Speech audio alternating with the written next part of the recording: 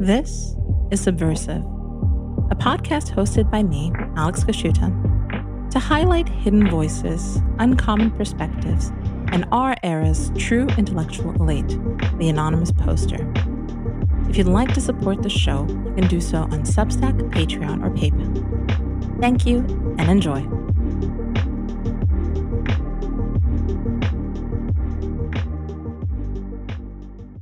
Today, I am joined by Patrick Casey. Patrick is a writer and the host of Restoring Order. He has written for Chronicles, for American Greatness, and The American Sun. Welcome, Patrick. Thank you for having me on, Alex. Good to be here. It's great to have you on.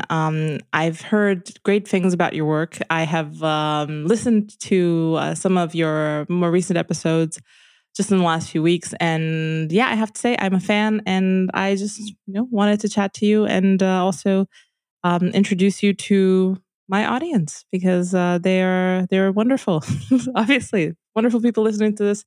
Just wanted you to meet Patrick, and I just wanted to discuss.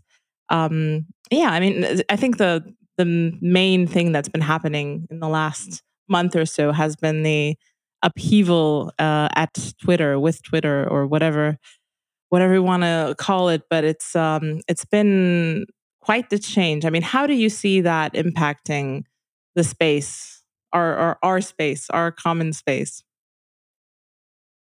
Yeah, I think you're absolutely right that the developments at Twitter have been the most significant of the last few months, maybe in some time. It's certainly a bit of good news for once, which when you have these views, given the power imbalance, given everything that we're up against, is always nice when it happens. It doesn't always happen very often. But how has Elon Musk's takeover of Twitter, you asked me, affected the general space? I mean, for one, I'm back on Twitter, which is great. I had a very conservative, guesses as to who would be allowed back on the platform. I thought that you'd probably have some of the bigger MAGA influencers, people like ALX, Jordan Peterson, who I don't think was actually suspended. I think they had locked his account and demanded he deleted a tweet or something of the sort, and he refused to do so. But regardless, people like that would have full functionality restored back to their accounts. That was kind of my prediction, and lots of people have gotten their accounts back, right? And bigger names, smaller names, and I think it's a good development. I have seen some people get suspended, so it's people that haven't really done anything. So we're on shaky ground. I would encourage people to keep in mind you can still get suspended on Twitter. So I don't think the TOS has wildly changed yet. But overall, it seems to be a huge win for us. Elon Musk has successfully captured basically an enemy institution, an enemy castle, and that there certainly appears to be more free speech. Now, some people are complaining that, this person's not allowed back on, or you can't say this, or, so the lack of some feature or something. But you just have to keep in mind, look at, is it better now under Elon Musk, or was it better before under previous ownership? And it's undeniable that there's far more free speech available now on Twitter. You can get, you're not just going to get banned for being conservative, which is something that absolutely happened before. So I think it's a huge win. I think it's excellent. And it goes to show that, this is, I don't want to say I'm like super pro billionaire right now, but I think that, hey, if there are people that have lots of money and they recognize the issues, those people are going to be like Donald Trump in 2016. Those people are going to be the power players going forward. So we should be very thankful. Yeah, it's a little bit like intransparent to me how much of our guy Elon Musk is, because in some ways he's gesturing towards certain ideas, but at the same time he seems a bit like kind of like a IDW boomer.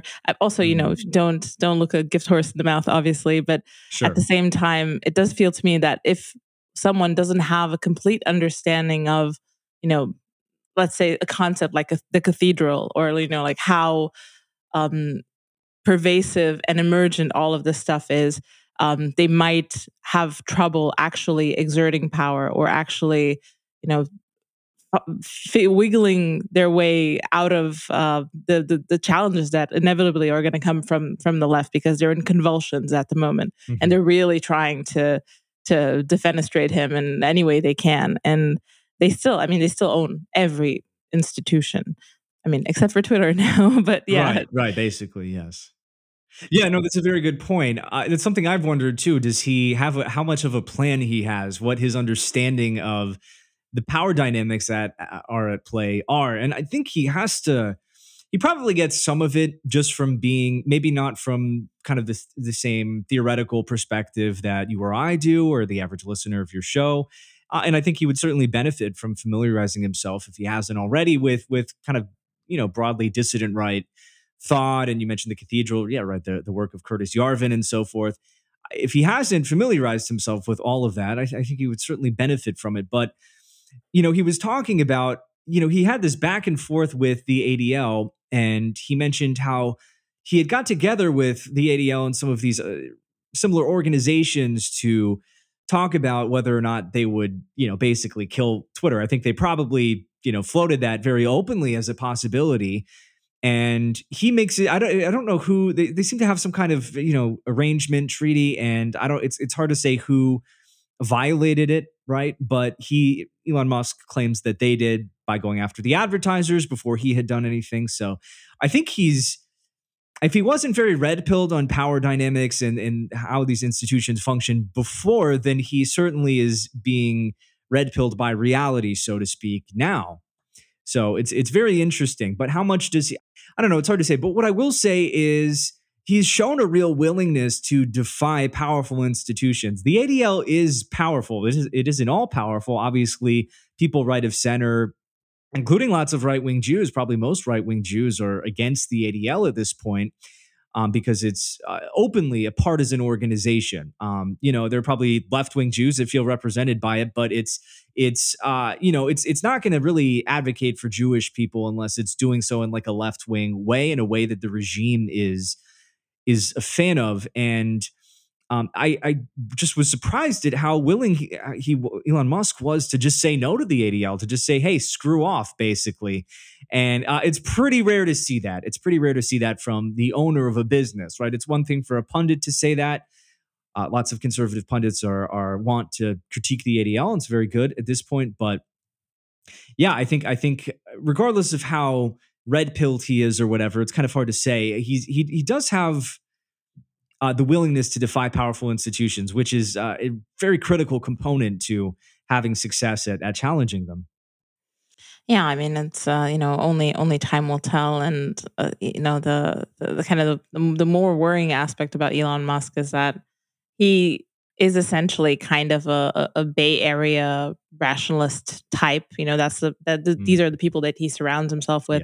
Yeah. He's essentially building one of the most, maybe not largest, or definitely the most famous transhumanist projects ever, Neuralink. And he's definitely on board with some of the more, I don't know, Ted Kaczynski wouldn't be a fan of Elon Musk. Not saying that we are fans of Ted Kaczynski exclusively on this podcast, but we do understand some of his ideas and their implications. And he wasn't wrong about many of the things. So that's kind of my main my main reticence with Elon Musk as a character. I feel like, okay, he's going to own the libs, and it's going to be glorious. But essentially, we're on rails, towards a future that he himself is funding, is promoting. I don't know what to if I'm optimistic about that. No, and you're absolutely correct to raise those concerns. We should be very hesitant to project our own worldviews onto Elon Musk, whatever respective flavor of right-wing, dissident right ideology we adhere to. Elon Musk is probably not that. I think he clearly recognizes some of the issues. Right, he's talked about how the woke mind virus is a threat to civilization, and he feels that he has, this duty to step into the political arena, and he absolutely has, and all of that is very good. But yes, we shouldn't delude ourselves into thinking without further evidence that Elon Musk is 100% based and red pilled, so to speak, that he has the same values as us. He doesn't strike me as a particularly religious person. So if you're religious, you're going to have some disagreements there. I think he's kind of a good natured Redditor. And I mean that in no. With no derision, basically, but he's definitely very pro science. He's Neuralink and all of that stuff. He's the guy. That's the stuff that really does it for him. And while I think technology obviously plays an important role in civilization, and yes, Ted Kaczynski had some very valid concerns about the state of technological society and the trajectory, of course. But it's we just want to be careful, right? If Elon Musk is doing good things at Twitter, opening up the public space, that's good. We don't necessarily, without further information, we should be hesitant to say, oh, he's our savior. He believes in everything I believe in secretly. He just can't say it. You're kind of setting yourself up for a failure there. And right, you don't want to support someone past the point where they're really deserving of it. But just to be very clear, Elon Musk is absolutely worthy of our support insofar as he is restoring sanity and free speech to the public square. So we absolutely are indebted to him for that. Yeah, I think a lot of the criticism against him is that he's revealed himself not to be a free speech absolutist, like he said. But I mean, that's essentially an impossible standard. Right. And yeah, it just feels a bit insane. I mean, that's making the perfect the enemy of the good. People love doing that, and I would like to believe that if I didn't get my account back, I would still be supportive of all of this. I understand if people, I've got friends who are waiting to get unsuspended and so forth, but and they're being reasonable. Yeah, I don't think we're gonna ever. At this point, we can't have a 100% free speech platform probably anywhere. I mean, it's like they say the fire in the crowded movie theater. I don't know. There's a lot of pressure on any social media company, so I'm not going to defend. People who get booted for constitutionally protected speech. But at the end of the day, right, there are going to be, which it's just a question, is he moving it in the right direction? Is there more free speech now than before? And the answer to that is yes. So can't make the perfect the enemy of the good. Yeah, I mean, essentially, what is and isn't free speech is very much tied to who is and who isn't in power. And, what shouldn't be free speech is essentially the exception that we keep talking about. The sovereign decides the exception, and the sovereign at Twitter is Elon Musk, and he's more inclined to agree with people on our side, and I think that is a good thing in the absolute. And like you said, I think this is a really good perspective to bring to the dissident right. Don't let the perfect be the enemy of the good, because we've had so many little schisms and infighting and just like so many fractures along just essentially people with very similar ideological claims disagreeing on, I don't know, what age you should get married, or right. Things like that, or even if even the religion question. I think that's a bigger one, but I feel like that's splitting. Immigration's always splitting everything, so it does feel like we should take our victories where we find them. But then again, I think that what a lot of people in the space see, and is that there is no such thing as partial victories for the right, because every partial victory is essentially creating a wave of energy that's going to instantly get funneled into getting kicked in the teeth, a la January 1st type situations, and then people just they're just sitting and waiting for Red Caesar to completely conquer the whole situation, and that's the only winning condition, the only winning situation, and everything else is LARP or whatever. Yeah, it's an interesting perspective for sure. I remember Yarvin saying once that leftism is able to work incrementally because it's inherently corrosive, right? It eats away at power structures, at traditions, and so forth. So it can just do that indefinitely, and it's probably going to win. Now it ends up destroying itself in the process. It's kind of like a parasite. It destroys the host. Once leftism has destroyed the civilization in question, well, what does it do then? Well, it's kind of done. But whereas the right is based on order, so it's metaphysically different. I think that's absolutely correct. And I recall Yarvin arguing that as a result of that, it's often yeah, like a big political move to restore order in like one fell swoop. He's written about some of this over at his Substack. He has some interesting thoughts there, of course. And I think there's probably something to that. Now, people sitting around, and this doesn't refer to Yarvin, but you mentioned it. Yeah, obviously, people sitting around waiting for Red Caesar and refusing to accept anything as a victory, as a step in the right direction. Because you just are waiting for, I don't know, Ron DeSantis to become Caesar or something of the sort. Yeah, that's not, and I'm not referring to you, of course, but that's really not a good way of looking at things either. But I think there's probably a good middle ground between those two positions, where you recognize that we probably can't do the long march through the institutions the way the left did. Why? Because the doors were more or less wide open to the left in the mid to late 20th century, even the 21st, to occupy these positions of power. But after the left got into power, they shut the door behind them. So we can't do that. Leftism, as we discussed, is corrosive. So it kind of has that going for it, incremental, destruction of our country, of our civilization. Whereas with the right, it's very different. So I think you can balance that understanding of things with understanding that we probably don't have the option just sitting around waiting for Red Caesar to come about. So yeah, take your wins when you can get them. And you mentioned getting kicked in the teeth or something. Were you referring to kind of how when the right accomplishes something that the power structure, the system like strikes back, and there's kind of like a system immune response, something to that effect? Yeah, I mean, Trump, just the immensity of the immune response against Trump, just built a kind of almost like a mega structure of left wing, activism, NGOs. They even bragged about how they fortified the elections and, mainstream newspaper. I don't know what it was, like Time Magazine or something.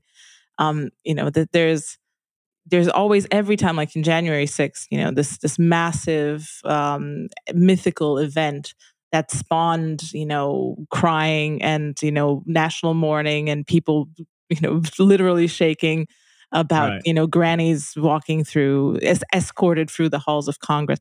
So things like that. So essentially, every outburst, or every equivalent outburst to what the left would do. I mean, not even equivalent. I mean, if you look at all the rioting the left has done, Right. unsupervised, but any sort of move in that direction from the right is going to be seen as some sort of fascist apocalypse event, and will essentially be kerosene for whatever the left is planning. And because they own the narrative apparatus, they're going to be broadcasting that day and night. Oh my God, the insurrection. And yeah, they're going to, kick everyone in the teeth with it. Charlottesville as well. I mean, I know this is controversial maybe to a lot of my listeners as well, but that's, tragic event. Absolutely not a good event in many ways, but at the same time, how many times you've heard of Charlottesville, Right. proportional to what exactly happened there, is a little bit insane. If just statistically speaking. So that's essentially what I mean. Yeah, no, and it's a fantastic point, and I hopefully we've learned some of these lessons in the dissident right at this point. That particularly with regards to activism, yeah, I mean, it's possible to say that at the same time that, okay, the vast majority of people who were at January 6th, for example, were law abiding, didn't even go inside, things like that. But at the same time, things like that are don't really help us. They don't really help us. And the reason why is exactly what you just outlined, is that, the system is really just looking for opportunities to find something that you, as a conservative, as a dissident rightist, whatever you want to refer to yourself as, find something that you're doing that it can say, hey, look, this person is a bad person.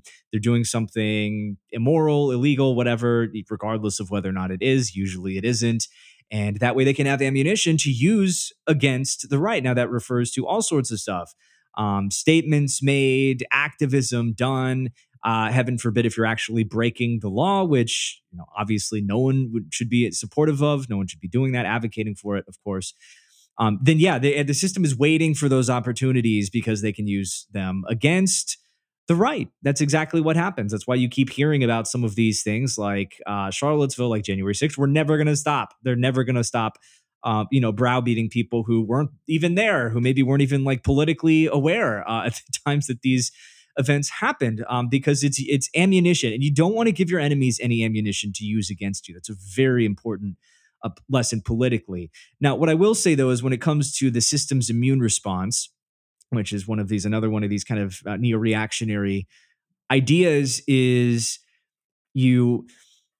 I think if you challenge power, then you're going to get some of that. The question is just making sure that, like, if you challenge power in any way, it's probably going to crack down on you. And of course, we're referring to lawful political challenging of power. So I think it's just keeping in mind, it's not like never activate the system's immune response, because I think that I don't know, maybe even just doing a podcast is, you're probably pissing off someone, right? If you're critiquing, you look at the work of Revolver.news, and back in 2020 when they were pointing out the specific people involved in regime change abroad who were attempting to do it here in America. Well, okay, that probably, invokes some of that put them on the radar, I'm sure, of the regime, if Revolver.news was not already, and things like that. But that would be a good example of doing it the right way. So I think it's just a question of, in everything that you do politically, accounting for the fact that your enemy is stronger than you. And if you are kicking it in the teeth, right, it's like, you're fighting a massive mythical monster or something of the sort, right? You want to be careful that you're not unnecessarily antagonizing it. You want to be sure that you're getting something out of it. So I'm glad you brought that up. It's a very, very good insight. Yeah, I think it's kind of an inescapable line of thought. I mean, especially kind of in neo-reactionary circles. And I think it also matters very much when you bring these questions to the table, how they are framed and who you are addressing them to. Because I don't think you can do like mass media. I don't think you can do neo-reactionary Joe Rogan, but you could do, or whatever, right, dissident right at that scale, or you could probably simplify the ideas and make little snippets and try to be a bit more commercial about it. But it's not for everyone, and I feel like another neo-reactionary idea is the idea that the only thing that can displace the current elite is a counter elite, and essentially the only chance for the space to be influential is if it is influential with people who are maybe silent, and people like disaffected people like Elon Musk. He's had, I think he has a lot of personal motivation, because I think his daughter is now trans or something like that. It's just absolutely tragic, mind virus bullshit that has happened to him directly, and that's quite a lot of motivation to be looking into this stuff very carefully and to be exerting whatever amount of power you have as an individual to fight it. And he's not the only one. And you can see things in Silicon Valley shifting into this direction. I mean, there are many people in Silicon Valley who are absolutely crazy leftists and very, very outspoken about it, probably the majority. But there are a lot of people who are, kind of feeling where the wind is blowing, and they're shifting into that direction because they're starting to be affected by it. Like, their businesses are suffering. They can't get deals done. They can't, their children are being groomed in school. There's just so many things that are directly affecting them. So I think there is a breaking point. And that's probably, in my view, where the breaking point is going to happen. Don't think it's going to be at the polls, or if it might be at the polls, but long after the shift has happened in the echelons of actual power. So, yeah. Very good point. Yes, elites are absolutely necessary, and I've been. I think I made my first dissident right Twitter account in maybe late 2015 at this point, and before that I had been somewhat red pilled over the years, but it wasn't until then that I was like, okay, this is things finally clicked. Just seeing what was going on in Europe at the time with the migrant crisis. They were calling them refugees. Most of them were not, like fleeing the Syrian war and whatever else. Kind of old news at this point, but that's when I really just became invested in this space and realized this is something I care about deeply. And it's not something that, whereas in the past I could just, put in the back of my head and so forth. And, over the years I've seen, people have thought that like, this is how we win, is you red pill everyone on, a whole like wide range of dissident right ideas. We just need literally every person to be aware of like every esoteric right-wing idea imaginable, and then you're gonna vote for a guy who's running on the right, the Julius Evola or something platform, and then you're gonna win. And that's really just not how things are gonna play out. So it's a too democratic way of looking at things. Now, we obviously find ourselves within a democratic system, so I would absolutely not eschew voting altogether. Certainly not at the local levels. I think just having places be safe from like the more direct evils of you had the lockdowns, which is largely in the past. Who knows if they come back? The being able to send your kids to public school without them having the trans stuff shoved in their face and whatever else. That's very important. So obviously keeping places, Florida being an example, local levels safe from globalism and leftist tyranny is very important. But I think what you outlined is correct, that we need elites, and in order to win, it's you just can't do without that. You can't do without that.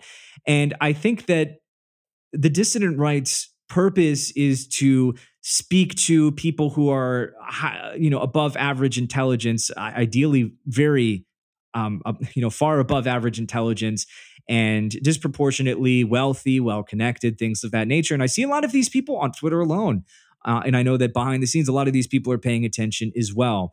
And we should be very pragmatic at the same time, but that should be who our goal should not be to, I'm not thinking I need to have like, the average person out there who votes Republican but might not be too interested in this stuff beyond, occasional Fox News. And I'm not passing any judgment there. That's not necessary. Our politics shouldn't,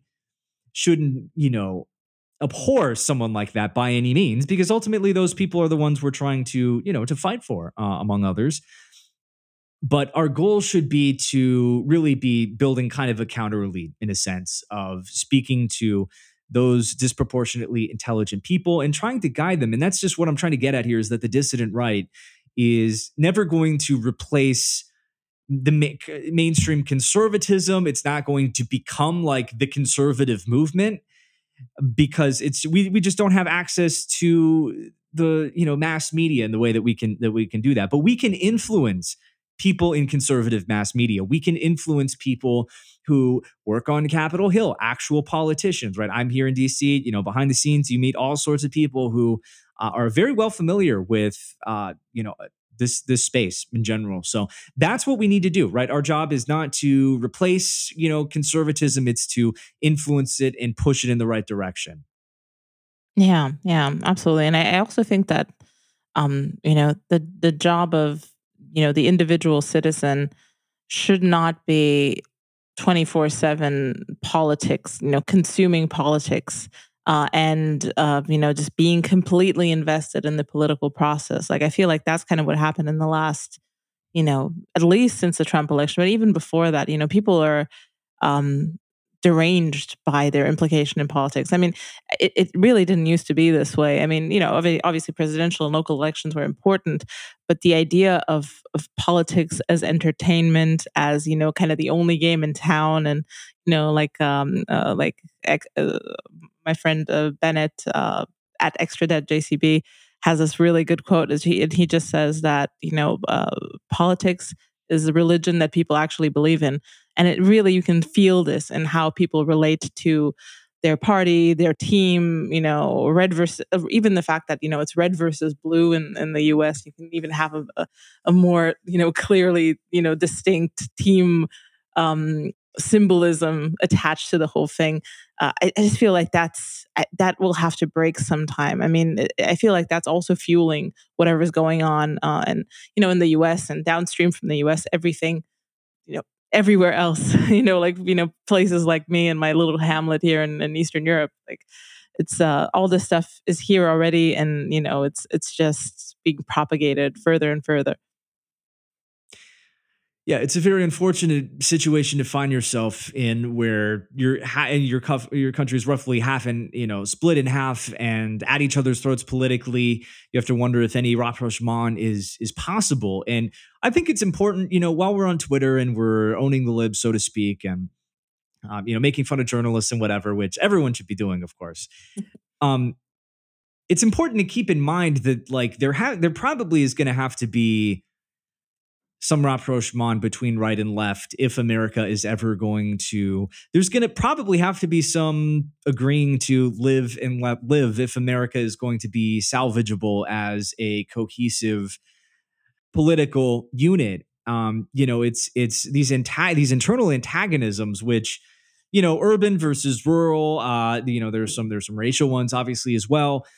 Atheist versus Christian. Maybe some of these are divides that without globalism and leftism there would be some antagonism there, but they've been wildly exacerbated by all of the regime propaganda and so forth. So it's an unfortunate situation to find ourselves in, and this is where people start. I understand the appeal of national divorce, because you look at these divides and these ruptures, and it really does not seem like this divide is mendable. Now, as far as national divorce goes, it's an interesting concept. It has a lot of descriptive value. I don't advocate for that as something. I don't see there's a clear path to that at any point now, but it is worth just considering what the future of this country is going to be. It's so diverse, ethnically, racially, politically, in terms of religion. Although that's probably not the main divide. That I'm unaware of any civilization, any country more specifically, or even empire that's been this diverse, that's succeeded. So we're gonna have to do what we can with it. But it's a very unfortunate place to find ourselves in, for sure. Yeah, I mean, I think the options are Brazil or South Africa, but I feel like a jump to South Africa is more likely. Yeah. Yeah, Brazil's got a different Marshall vibe to it. I think the U.S. is skipping it altogether. So, yeah, it's only time will tell. Mhm. I also want to ask you about, you call yourself a paleocon in your Twitter bio, and I wonder what you think about this idea. Okay, what should the future of a cohesive, successful right wing look like? Because I think fewer and fewer people on our side believe in kind of return, and the fact that there is a way to reestablish kind of maybe an idyllic past, or maybe just the basics of what we had in the past, and that kind of the only way out is through. I wonder what your feeling is, what kind of the principle for a sound right would be. Sure. Well, I would try to. I think that we should have firm and valid ideals. We should have ideals that are in line with the history of our civilization, of the good, of order, of beauty, these things. And we should be very pragmatic in how we get there. Because again, you can't make the perfect the enemy of the good. But Edmund Burke had, he wrote quite extensively, I think, on the dichotomy between pragmatism and principles. And during the American Revolution, you had some forces in Parliament who were talking. They would wax poetically about the right, the divine, the right that the British Empire had to do basically whatever it wanted to the American colonies. Why? Because they had their reasons, of course, rooted in the divine right to rule. I think it might have been, and just the fact that these were colonies of an empire, right? That the monarch had the absolute right. The monarchy had the right to exert power and so forth. And I think Edmund Burke was more of a reasonable figure in the sense that he said, okay, well, we can talk about rights all we want, but at the end of the day, these people have kind of developed their own thing over there. And I think he favored, maintaining control still, but really just more live and let live attitude to America, while still keeping it in, under the control of the empire.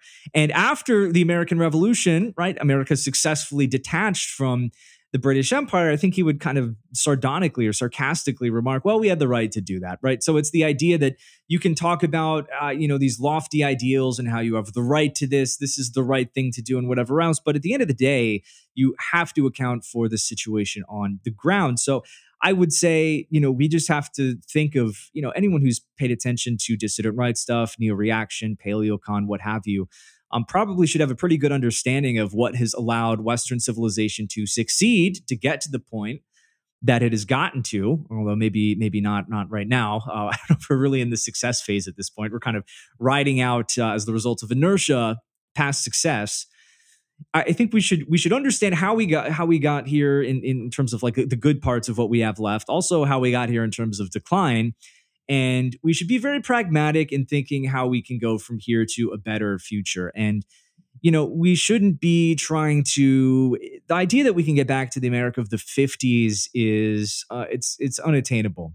It's just not going to happen. We have to accept, unfortunately, that we're not going back to we're not going to be able to like rewind the clock to a previous era. I guess I've seen a lot of people in conservatism like 1985 now is the new return. People are like, I guess we're at the point where the 80s are far better than now. It's probably true. I think a lot of the decline was already big, rolling at that point. So we should just be very pragmatic in terms of achieving our goals. So something like recognizing that there are downsides to ethnic diversity in society. It's a controversial subject, but when you look at the data on the subject, you have Robert Putnam's, famous study, Pluribus Unum, where he looked at the effects just overall of ethnic diversity on society. And he saw, well, it's not good for social cohesion, levels of trust, whatever else. And since then, there's a meta-analysis, I forget the name of it, but it went through 87 studies on ethnic diversity and overwhelming that it was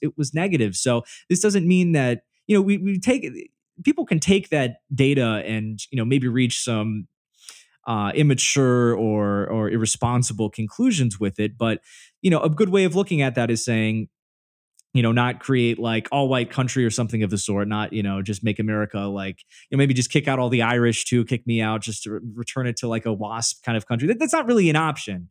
That's not something I would advocate for, of course. So taking that and saying, okay, well, that means that we should probably limit immigration as a good example, because the more ethnic diversity that we have, right, there's going to be lower levels of trust. There are going to be more downsides to all of that. So I think that we just recognizing, as one example, like diversity, there's a lot of downsides to it civilizationally, even though if a little bit isn't bad. It's really just being pragmatic in how you apply these kinds of principles in these lessons that are gleaned through history, philosophy, social science, and so forth. So, yeah, I think that's a very realpolitik is always I think a good idea, but I think just the structure of politics, such as you find it in the U.S. and pretty much everywhere around the world, I feel like disincentivizes this perspective. So you're talking about civilization. You're talking about kind of this meta perspective. Okay, this is bad for civilization. Well, the way things are organized now essentially incentivizes people in the superstructure, the cathedral, to be very much interested in their proximate goals. There is no one who holds the overall view, who is the keeper of civilization. There are keepers of various NGOs, keeper of various local situations. They might have incentives towards their constituencies, but it all kind of boils down to either kind of local status games or money as well. And I don't think everything is about money, but it is an important consideration. And there really isn't someone to be mindful of this stuff. And then you essentially see that immigration benefits a lot of people with a lot of power, and unsurprisingly, the theology of modernity is something that says immigration is sacred, coincidentally or not. But it is, right. It really is that. It feels to me that simple sometimes. Yeah, absolutely. I mean, immigration is such a hard issue for us to tackle. Fortunately, there's been a very significant and growing opposition to not only illegal immigration, but legal immigration, which is arguably the worst of the two. There's a lot of growing opposition to that, and that's good. But when you consider the special interests, so to speak, at play in promoting mass immigration, you've got, because you have interests on both sides. You have interests on both sides, which is a big issue too. You have kind of the Chamber of Commerce, pro-amnesty Republican types, the mass immigration types on the right, and you also have, and left of center, of course, they have their own reasons, right? They favor some of the big business stuff too, but they're importing voters for their side. They're aware of that, and they're very consciously thinking of it in racial demographic terms, which is the idea that it's just about money or whatever. I mean, the SPL, there's some interview with the main guy at the SPLC where behind him, I don't know if he knew that this was behind him. Maybe they just interviewed him in his office and didn't realize it at the time. But behind him, he had on a piece of paper the white percentage of the American country as like over the years and showing how it was declining. And so you're kind of wondering, is this something he's trying to show off, or is this something that he just, it's like a motivational thing he's got? I mean, it's so the left is absolutely viewing things in those terms, and it's important to understand that. I think you can talk about the money when it comes to mass immigration, and that is a factor, maybe more so right of center, but overall we understand that the right is kind of the outer party. The Republicans in most cases are there's some differences between what the GOP elites want and what the Democrat elites want. We understand like where the momentum is. We understand where the real power is, and it's far more in the Democratic Party because they're more aligned with the other institutions, the deep state, the media, and what have you. But yeah, their motivation is demographically altering the country, and it brings them more voters, and it just jumbles up the country, right? It's far easier to divide and conquer. It's far easier to rule over a populace that going back to Putnam's research and whatever else, that has lower levels of trust, lower levels of social cohesion, social community, especially when you're trying to replace community and just public life with the state, basically.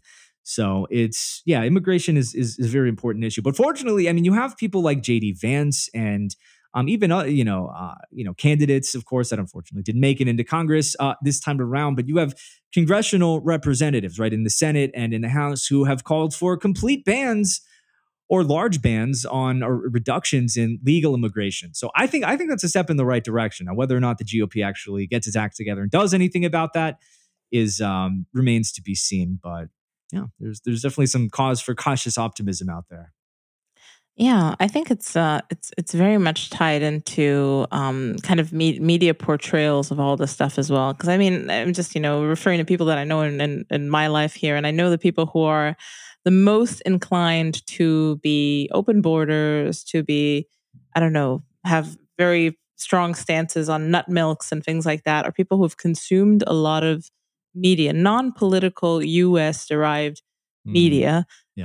About anything, which is very high status, obviously, because it illustrates kind of luxurious lifestyles and sophistication that people here haven't seen at all, and they mistake, or maybe maybe they don't mistake, maybe they actually take the actual message of the piece of art, but they really do think that this is how high status people think this is.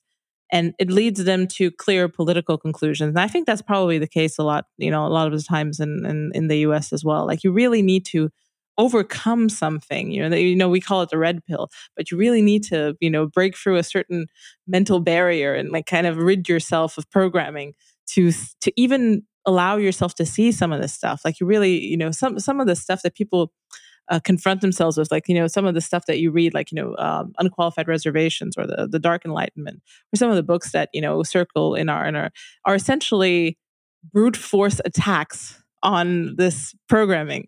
If you allow yourself to get past the first few paragraphs or the first few pages, you are essentially committing violence to a lot of the stuff that you hold dear. So it's I don't know. It feels. To me that feels like one of the hardest things to overcome, because it is really insidious and they're really ramping this stuff up. I mean, now I'm being red pill or whatever, having kind of seen how this stuff is made, how the sausage is made, and in media, I can't watch modern media. It's everything's a hate watch. Everything's kind of extremely disgusting. But at the same time, I see most people don't see it that way. They think this is just the way of the world, and this is an insanely powerful mechanism. I mean, what do we have? God is not dead, or whatever, like weird Christian propaganda, which everyone cringes at because it just can't have the same cachet as whatever new Netflix production. Right, it's a very good point. We have the Daily Wire. We have Ben Shapiro. That's our I mean, that stuff does a lot of the more boomer tier, mainstream conservative stuff does pretty well on social media. But you're right, it doesn't have the same. It's in no way comparable to the basically the constellation of liberal media outlets and Netflix, Hollywood, all of that stuff. So it is very unfortunate, as you outlined, that these views that are entirely anti-civilizational are viewed as high status. That is a sign that that something has gone terribly wrong. Because ideally, high status views, which are promulgated by high status people, are pro civilization. Right? It might sound crazy. I know for Zoomers, they'll they've growing up, they've never really known that, which is very sad. I think I might have caught the tail end of that, where growing up in the upper middle class suburbs, being like just a conservative Christian Republican was I grew up in Northern Virginia, right? That's not like the deep South or anything. Yeah, that was the standard, right? People's friends, parents, most people were, the idea of people being like pro in the suburbs and like that class being pro trans children. I didn't even know that stuff existed, right? I don't think I had even seen like or known what like transgenderism was until college or something, just reading about crazy stuff going on online. So yeah, it's a real, and one of many signs that something has gone terribly wrong, where high status views are deemed to be open borders, xenophilia, right? The exaltation of the other, the denigration of your own religion and country and so forth. Yeah, it's a sign that something's gone terribly wrong. And on behalf of the sane people in America, I'm terribly sorry for the fact that you have to deal with that in. Pardon me, remind me which country you live in again? I'm in Romania, yeah. Romania, yeah. So all the way over in Romania, people are being subjected to who knows what in America. When I visited Poland for the first and I guess the only time, I've been to Europe a few times, Poland only once. Nice country, still seems to be holding up relatively well. It's among those in Europe that has not, at least overall, drank the progressive Kool-Aid, and I wish the best to the Polish people, that they maintain some sanity over there. But I was at this gym. I was in Katowice, I think it's pronounced. Anyway, so not like a major town, but not a smaller one. And I was in this gym working out, and there was a very nice new gym, and yeah, and they had a new flat screen TV on every 5 feet. So it was basically a nicer gym than most I've been to here in America. And the people there are healthy, they're nice, they're all Polish. You're not seeing like tons of migrants or anything in there. And so it looks like a pretty healthy civilization. But the juxtaposition between like most of it, everything else going on in the gym, and then what was on the TVs were playing like American rap videos and like pop music videos and stuff. And I'm not like terribly conspiratorial, but like you have like the weird like occult symbolism that they throw into all of these music videos, just being blasted into the minds of people who are working out and probably unconsciously absorbing a lot of this stuff. It was very sad, and it goes to show that the role of technology in spreading the rod, basically. Not it's decline, spreading like bad ideas and evil values is not limited by geography. Like I guess before you could send maybe telegrams trying to subvert the country of you write letters trying to subvert a foreign country or something of the sort, but it's a lot harder. It's not as effective. So the technological angle is very important there. And you even see that in America too, because back in the day, right, the trad rural lifestyle, whatever, it was far more cut off. But these days, people even in rural areas, they're all on iPhones. They're raised on iPhones just like people in the cities. So they're doing TikTok, they're doing all whatever else. Now things are still a little saner in the country over there, but we just have to account for the role that technology plays in all of this. And I don't think that any nation that is allowing its population to just imbibe endless amounts of Western propaganda is long-term going to be able to survive. I'm not a cinephile by any means, and I think some of this like base China stuff that you see people on the right doing is kind of cringy. But just pointing out what some civilizations are doing properly doesn't mean that they're a model for us overall. Some of these countries like China that are just like banning Western media, well, that's probably, I think future historians will look back on that and say, well, that was kind of the right move. So yeah. It's unfortunate that people in countries like Romania have to deal with I don't know, like which celebrities or shows or whatever else, but yeah, it is, and it is really insidious because one of the major kind of catalysts for my red/black pilling was just growing older with my friends who I knew, since high school or, early 20s friends, and just seeing, it's a whole generation that was raised with whatever, watching Friends and Sex and the City and stuff like that. And there is kind of like this end of the world caliber nihilism in a lot of these people. And there was I think there's this like a terrible meme that I think you've shared as well, with this cartoon made by whatever furry polycule people. And there's a woman at the doctor, and she wants to get a hysterectomy or something, and the doctor is trying to see if she really wants to, and then she just says, "Hey buddy, this my bloodline ends with me," and in a very cool way. And that was kind of like the punchline of the cartoon. Yeah. And all the furries celebrate. And I know people in real life, non-furry, non-polycule, normal ass people that I grew up with, who essentially share this. They believe they have trauma. They believe they have, I mean, they're from normal families. I'm not underplaying the fact that, bad things might have happened to them. I'm sure that has happened. But the idea that, there are good reasons to just go gently into that good night, and, just kind of enjoy yourself. That's the only thing that you really have to do right now is just, have fun, make money, gain status in whatever status game you choose to get involved in.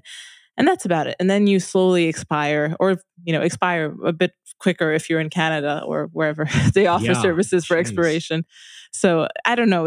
It really shocked me. And you know what? It shocked me even more because I used to be like that. I recognize that type of nihilism in myself.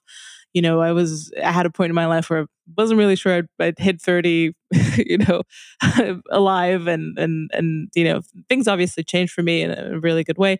But these other people that I know, they're still there, and I don't feel like there's anything I could tell them that's not just gonna, elicit like a sneer and like, eye rolling, and I'm not gonna call you back because you're just, I don't know, imposing things on me that I wouldn't want imposed. Yeah, I mean, what you've drawn attention to here is the nihilism of the current age. And I know there's a strain of right-wing nihilism on Twitter, and we're referring to something different, right? Nihilism is a corrosive force, kind of like leftism. They're separate things ultimately. Although I would argue that leftism is kind of nihilistic in its own sense. But yeah, there's a certain type of left-wing nihilism where it's, they do have values. It's not that they don't have any values, but when it comes to the things that matter, they are nihilistic. When it comes to reasons to exist, what matters. And that's because leftism, as this corrosive force, has withered away, or just corroded and eaten away at all of the things that throughout civilization have provided people with a sense of meaning. Right. And it's not even just if you take a step back, it's not even just Western civilization with Christianity and, there's the various respective and overall cultures of the West. Look at ancient Egypt, right? Look at Chinese civilization, Japan. You have religion, you have some type of traditional gender roles, right? It's going to vary a little bit, but you have the idea that there are gender roles, typically some form of patriarchy. You have just somewhat of a consensus typically on what is right, what is wrong. You have a sense of tribe and in-group, which, is often ethnic. Maybe it's in some cases racial. For most of human history, it's not, it's more typical to ethnic. Maybe you have like an imperial identity. You're part of this empire, whatever. You have like some sense of a tribe of people where, you have, but all of that has been eaten away by leftism. So now man doesn't have a god, or doesn't see himself as having one, doesn't have a tribe, right? You're just a citizen of the world, especially if you're a white person, right? Because, non-white people in America still have that sense of identities. Largely white people that have been dumb enough to give it up, or have been brainwashed into, in whatever else. So it's definitely a sickness in the West uniquely. I don't really see that spreading anywhere else. So you've just kind of lost your sense of even just like civic nationalism at this point, where you're like, I'm proud to be an American. There are a set of American values. Unless you're defining those American values as right, like trans rights and Black Lives Matter, then you're not allowed to have that either. So, all of these things, family, all of these things that were integral parts of civilization throughout history, and I would say are inherently integral parts of civilization, have been eroded. They've been pathologized. It's not just that they've disappeared, it's that people in positions of power have said that these things are bad, that you're a bad person, that there's just kind of this attitude of suspicion toward anyone who still values these things. Yeah, it's very sad. It's very sad. And really just late stage civilization stuff where you have people get tired. This is one of the many hypotheses for why civilizations fall apart is civilizations lose energy. People just get tired. You have Nietzsche's last man who comes into play. You just care about your basic creature comforts. You don't want to offend anyone. You don't want greatness. You don't want glory. If you want status, it's just, just very, petty, credentialism or something of the sort. And that's really where we are. And it's very sad to see that, in our friends and heaven forbid family members spread. So I guess you can kind of do what you can to steer people in the right direction. But yeah, a lot of people that's their identity and they want to identify with, as what we discussed before, is high status, right? It's perceived to be high status. I think you and I would disagree that isn't right necessarily shouldn't be high status at the very least. So yeah, it's a very sad situation. And I think, honestly, so much of what we're doing now is, is there going to be some kind of like grand restoration of political order in America and the West? It's kind of hard to say. But at the very least, we need to just have there be a space online, offline, where sanity and healthy pro-life, pro-civilizational values can be kind of maintained. We have to keep the torch burning in some way or another so that, no civilization lasts forever, no empire lasts forever. America is an empire. Some would argue it has been since the beginning. I think the figure is like 2/3 of empires have ceased to exist by year 250. So America's not going to last forever, right? I'm not calling for any like overthrow of the government or anything, but it's just Yugoslavia, the Soviet Union, right? These things tend to dissolve eventually. So, if there can't be some type of grand national restoration of order, then there needs to be something that comes after. And as long as the internet doesn't go down, hopefully all of this stuff will be out there, and we'll have built like a real counterculture, counter-revolutionary culture, and something can be done after. But time will tell. Yeah, I mean, this is kind of a mixed bill. It is, depending on your perspective, kind of a parallax of deep, dark black and extreme white, depending on how you want to take it. And I think it's, a good place to wind down and also ask you the last question. Everyone gets this question. The question of a show. Do you have a subversive thinker that you think might be underrated and that might be influential in your thinking and you think people should read more of or kind of investigate for themselves?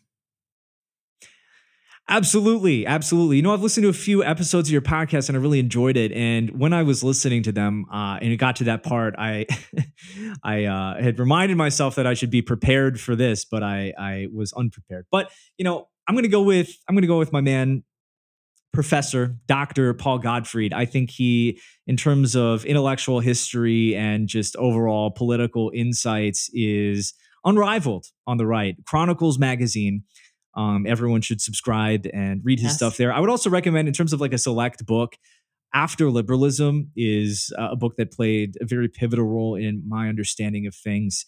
Just in terms of tracing the genealogy of liberalism, right? There is a 19th century liberalism, a 20th century liberalism that in many ways is a repudiation of what came before. Now the question of did the first lead to the second, that's something he goes into as well. But he's written extensively, but you can still find his stuff in Chronicles. And I find myself very interested in his take on current events and in history and whatever else. So I would go with Dr. Paul Gottfried there. That is an extremely good recommendation. I actually talked to Paul Gottfried today. He's coming on the show in January. So excellent. Yeah, he's great. I caught his speech at NatCon. It was really a privilege. Awesome. And he's a lovely person. So wonderful recommendation. Thank you so much, Patrick. I want to point people towards your many wonderful sources of content. You are the host of Restoring Order, which people can find on many platforms, including YouTube. Your pieces, like I said, in Chronicles, American Greatness, and The American Sun. And are there other places that people should check out your work at? Yeah, I would just say go to my Twitter account. I have my link tree there. I caved and I made a link tree. I don't think there's anything wrong with Okay, it. if there's no OnlyFans on your link tree, it's legit. Yeah, I promise. I promise. There's no OnlyFans there. So yeah, that's basically Linktree. You can find. I have my article author pages at the various places I've written. If you want to go read my old stuff, I have a Subscribestar live stream. So I've got a Telegram too. Using that a little less these days since I'm back on Twitter. So I would just, if you find your way to my Twitter and go to the Linktree, that's it's the place to go. Exactly. And Twitter is at Restoring Order USA. That's the place to go. Thank you again, Patrick. This has been lovely. And yeah, please do follow Patrick everywhere Patrick is at. Awesome. Thank you, Alex. Appreciate it. If you'd like to support my work and access more content, please consider subscribing through Substack, Patreon, or PayPal. See you next week.